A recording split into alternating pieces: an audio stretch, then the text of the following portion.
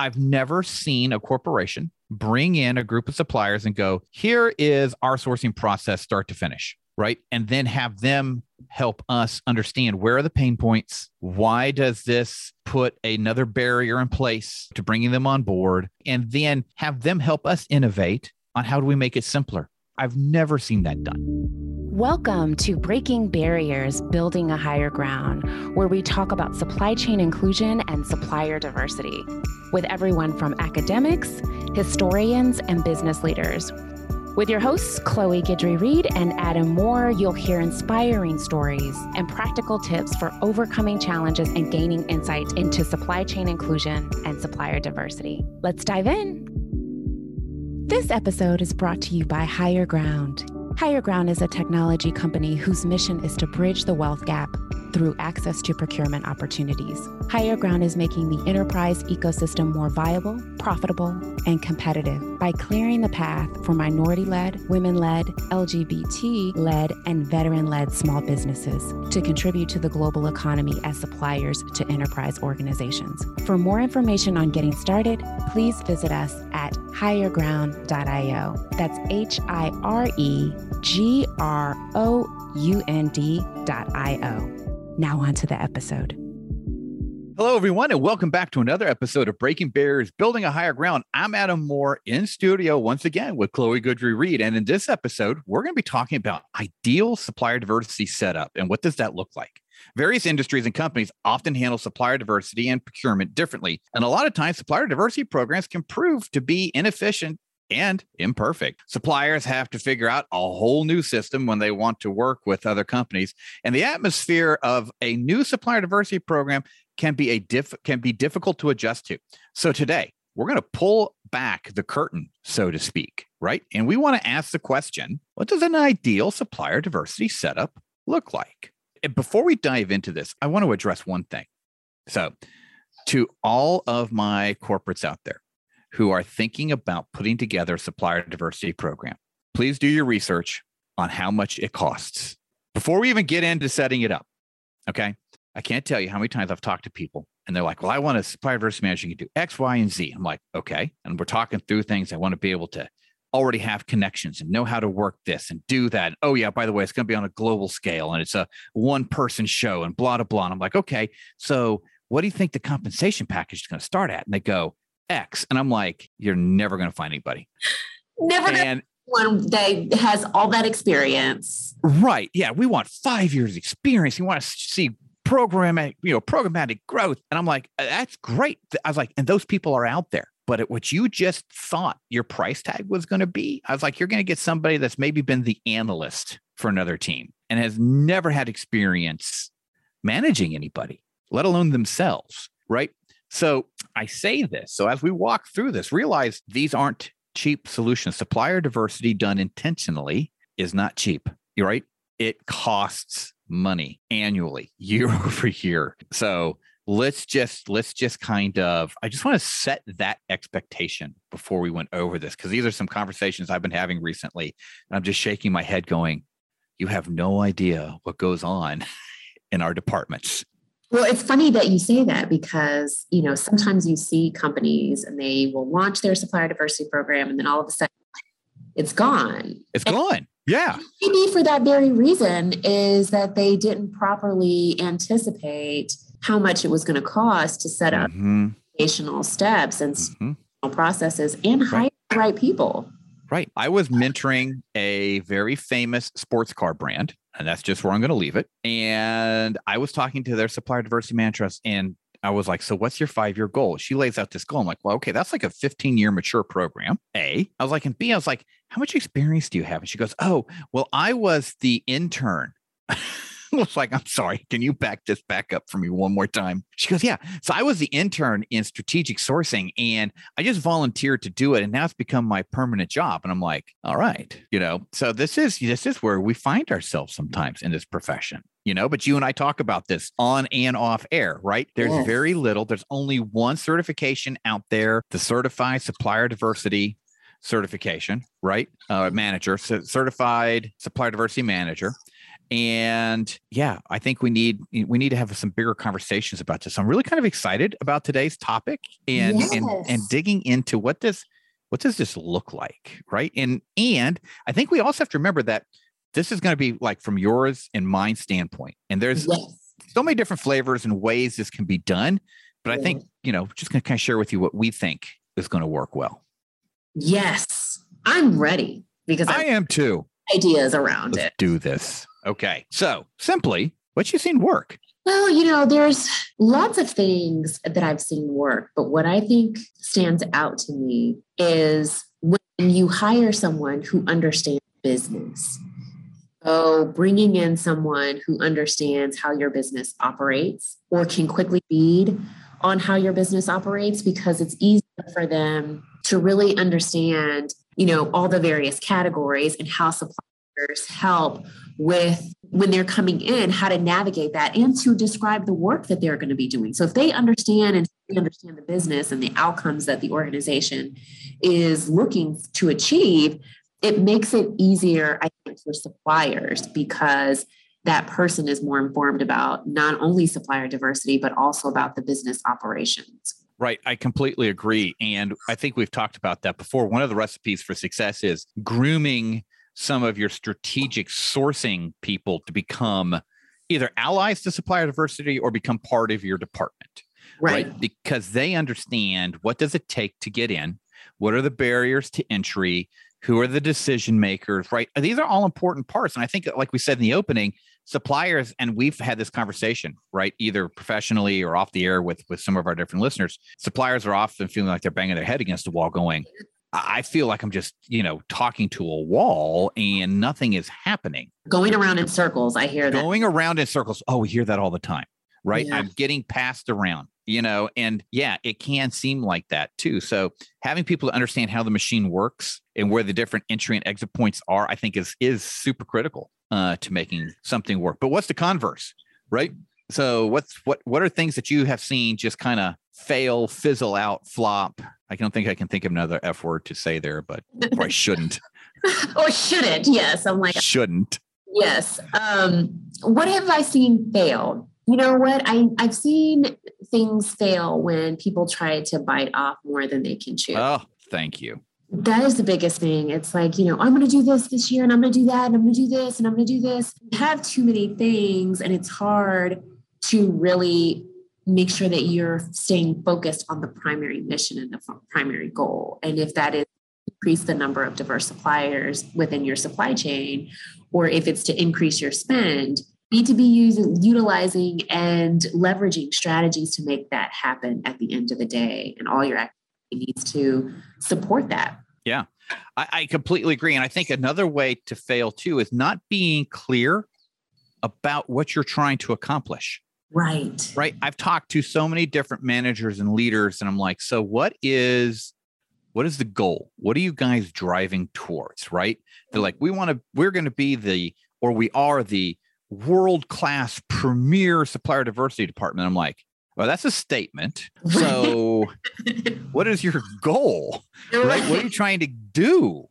And all of a sudden crickets, because it sounds great to say we're going to be the first world-class, blah, blah, blah. But if you don't understand what it takes to get there, you're setting yourself up to fail. Yeah. Right. Again, it comes back to, we say it every episode, intentionality. What am I doing? What am I driving towards? What am I trying to affect? And if you don't know that, you've set yourself and your department up for failure. Absolutely. Because I'm going to tell you all a little secret. Are you ready for this? Right. Supplier diversity happens if you don't have a supplier diversity department. I just spoke heresy on this show, but it's true. It is true. Yeah. You can do away with every supplier. All the around it and rally if it's part of your culture. Right. Exactly. Because guess what? In the normal turn of business, you're going to do business with diverse suppliers. So if you don't know why you have professionals on staff every day ready to do supplier diversity, why have them? Yeah. Right. You have to know where you're going, guys. You have to know it. You have to know it. And I think that that's also, like, to your point, like, I just want to really bring that home. Because if you really don't know what the goal is of the program, and you're just doing it more out of compliance because of client requests, you can get very lost in all the things that come in the supplier diversity space. It's true, but then it's not organic to you, right? I'm doing it because you're kind of making me do it, you know? And if you haven't, so there's no true adoption, right? And if there's no true adoption, there's no true execution. And if there's no true execution, we're right back to that first scenario of what are you doing? What are you doing? Right? Yeah. And I mean, if that's the route you're going to go, and to my earlier statement that doing business with diverse suppliers is just going to happen because they are everywhere. And they're going to be everywhere. Just be honest and go, look at the money we're spending with diverse suppliers. Ta-da. But, you know, I do think that there needs to be some sort of outreach and engagement efforts, because a lot of times there absolutely has to be. Yes. There has to be. And because I think that we think of traditional ways that business has been done, it's based on relationships. It's 100% based on relationships. If you didn't have those relationships as a small business owner, you came from a different community than the decision makers did, then you might find yourself struggling just to get access to someone who can purchase your service or product. And that I think is where the real advocacy needs to start. I completely agree with you. And I think sometimes in corporate America, we lose that connection, right? We don't connect those two dots together. And we're thinking about bill spend, you know, can you scale, that type of thing. And we're very quick to sit there and go, nobody in this space, boom, next thing, right? And we don't stop and really think about, well, how do I change that, right? How do I now become an agent of change? And I think we're so many times trying to stay in front of what do you mean you put that RFP out 7 days early? Why didn't you tell me this project was coming up? How could you let this contract expire? Why didn't you let me know this contract was expiring? You know, you're trying to stay ahead of that supplier diversity train that is literally speeding down the tracks. We forget that sometimes we need to stop and build the relationship. We need to stop and develop a business in a space where we're not finding anybody to help provide us goods and services. Absolutely. You know? Yeah. You've got to help train up this next generation of suppliers for future opportunities that companies see come on the pike in the next 18 to 20 months. And people need to be very thoughtful and, you know, not to be redundant, but intentional about how to go about accessing, but also looking closely at your current procurement and supplier onboarding processes, making sure that they're not too arduous for small businesses, because sometimes just the cost of doing business with some of these organizations, particularly if they're financial institutions or public sector, if they're dealing with the public.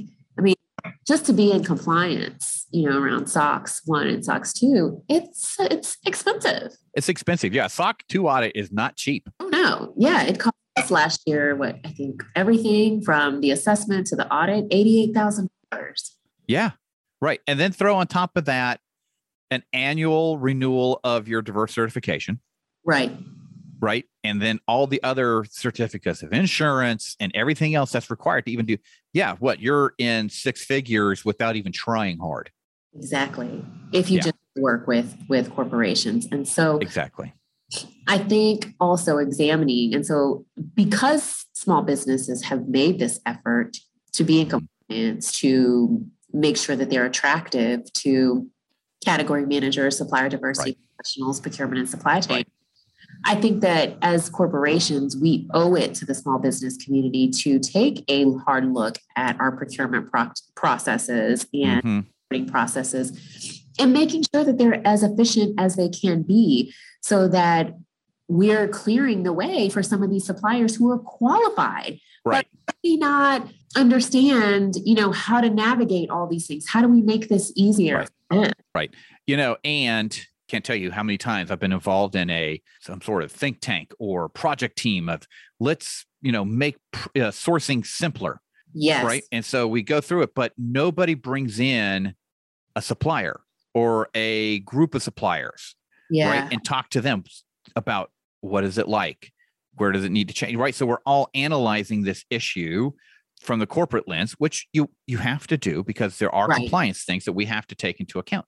I've never seen a corporation bring in a group of suppliers and go, here is our sourcing process start to finish, right? And then have them help us understand where are the pain points? Why does this put another barrier in place to bringing them on board? And then have them help us innovate on how do we make it simpler? I've never seen that done. I haven't seen that either. And I think that that is something that as we, get further and further into the 21st century, it's something when you look at other spaces and other industries, platforms are taking over pipeline businesses. And historically, supplier diversity has been ran like a pipeline, and as opposed to a platform when you're creating an ecosystem. Correct. Of different perspectives, different parties, and it just allows for a lot more decentralization. But yet, if you think about it, it is centralized, right? So, it is.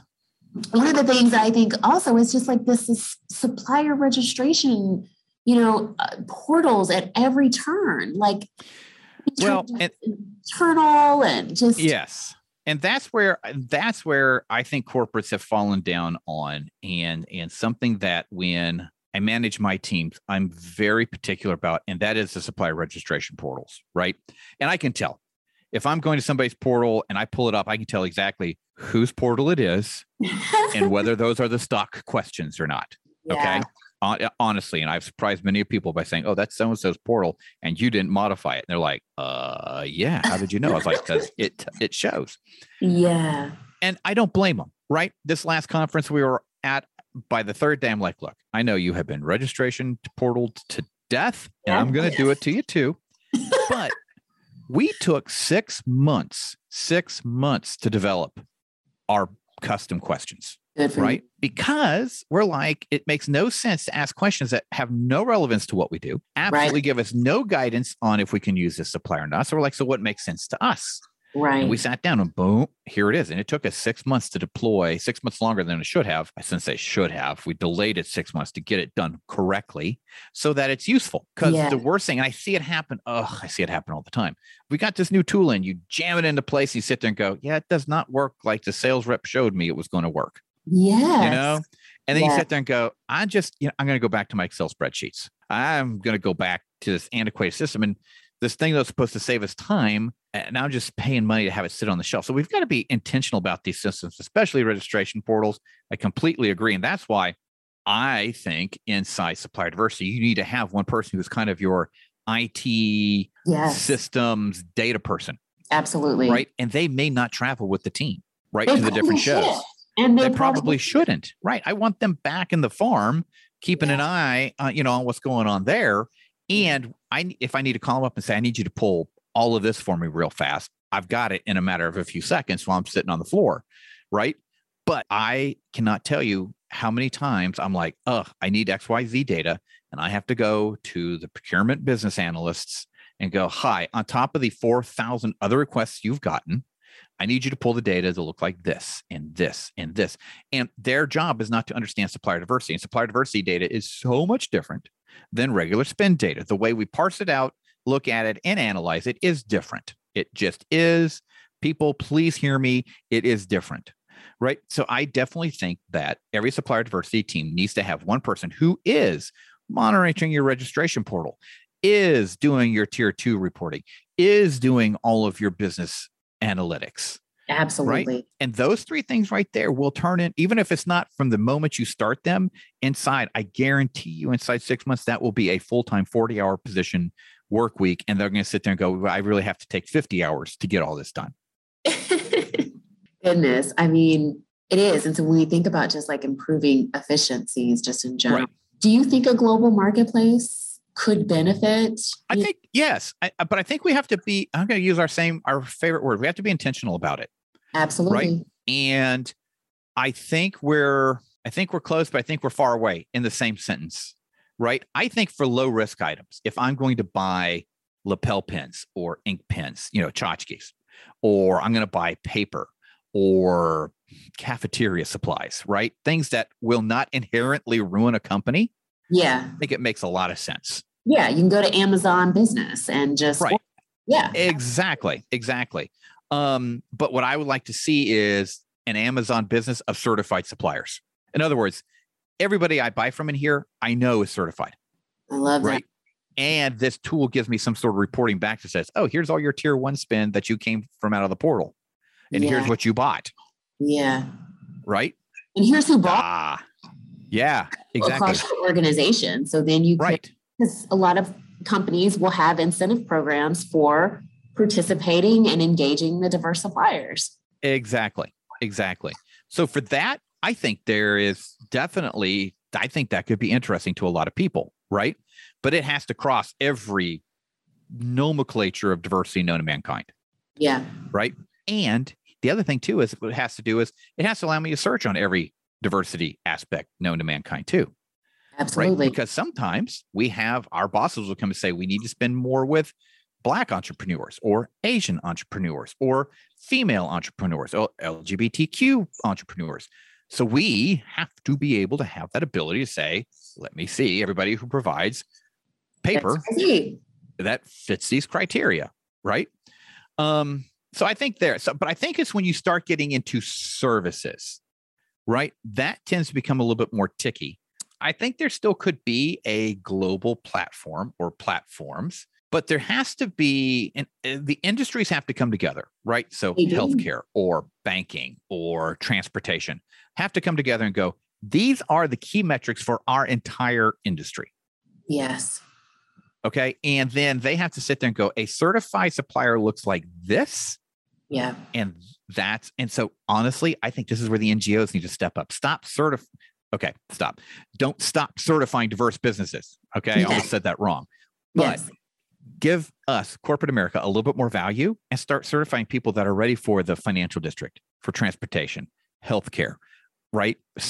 And utilities. Utilities are another group that have a certain, sit down. You have the industry groups. I bang my head against this. I'm like, you have the industry groups. You form the industry groups. The people who know what they need are literally in your organization.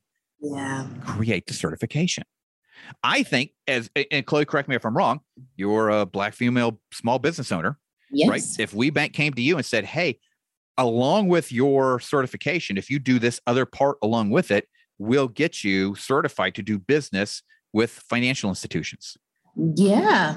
I think that would be a value add to you. Huge value add for sure. Right. Yes. Talk about a differentiator finally between the NGOs. Because honestly, as corporate America, I sit there and go, I don't see the difference between all of you. At the end of the day, I was like, and I'm still talking to some of the same people I talk to at every conference, regardless of the letters behind the conference name. Yeah. I think that that's something that they need to start looking at really closely. Because their value proposition, I think, on both sides is slowly diminishing, and they've got to start thinking about how we need to evolve with the time. Yeah.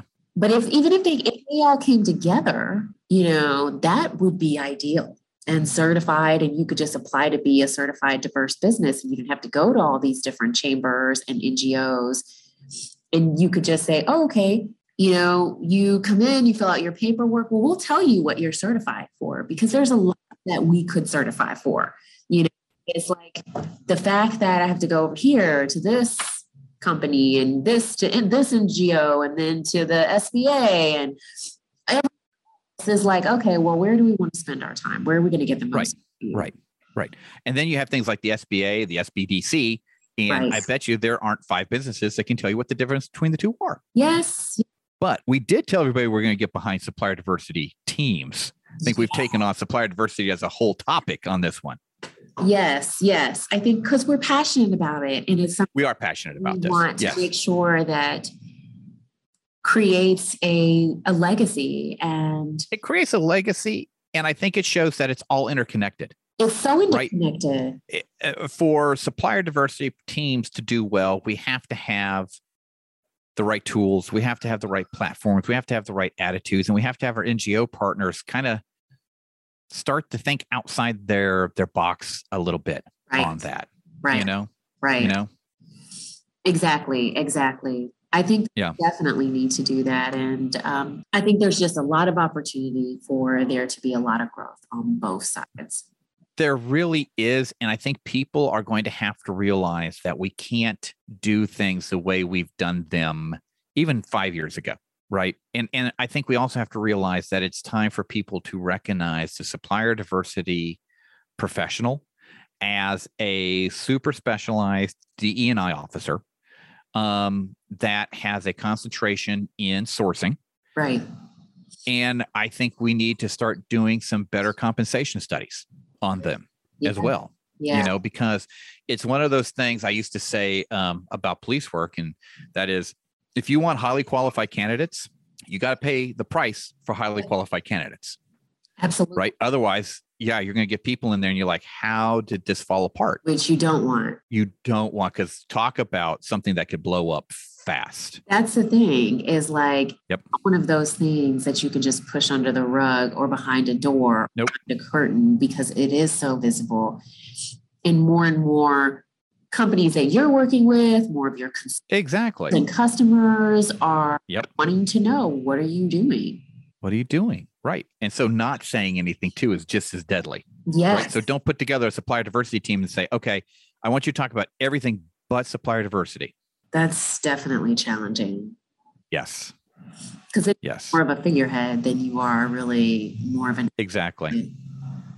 change agent, which is really what supplier diversity professionals really correct. They don't get their due credit around all the good work that they do and forming organizations. They really don't.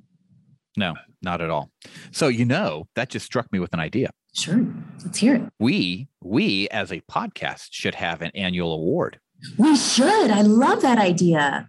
We could call it like the Breaking Barriers Supplier Diversity Innovation Award. I love it.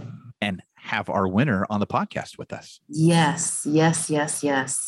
We should do that. And you know what I think is, right now awards are only recognizing $1 billion and $1 billion spend. And I think because that's the only measure, there's behavior that happens as a result of that, right? Exactly. But if we are creating different categories like, most innovative or, highest growth numbers, not necessarily got to $1 billion, because exactly milestones that should be recognized and awarded. And impactful in our space.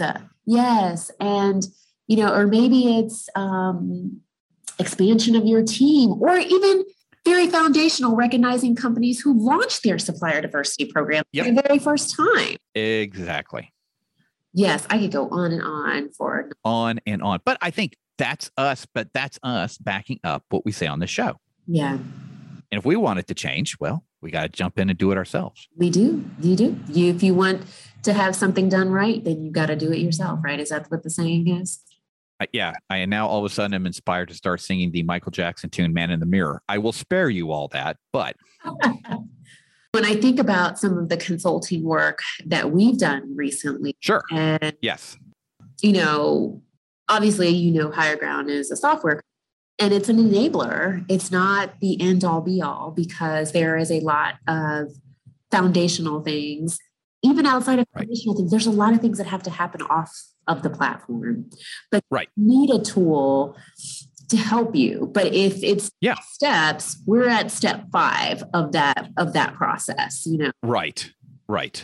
But the consulting work that we've done has just allowed me to see, and it's encouraged me to just be able to witness so many companies transforming their procurement and creating spaces for diverse suppliers where there weren't before. And companies coming together, employees coming together inside those organizations to even train suppliers, vendors, and it's just something that I just feel like I love about our space. It is so collaborative, and it is and supportive. Yes. Supportive. If they truly understand it, then and understand economic disparity and access and all those things. And it's like, oh, you know what? This is pretty awesome.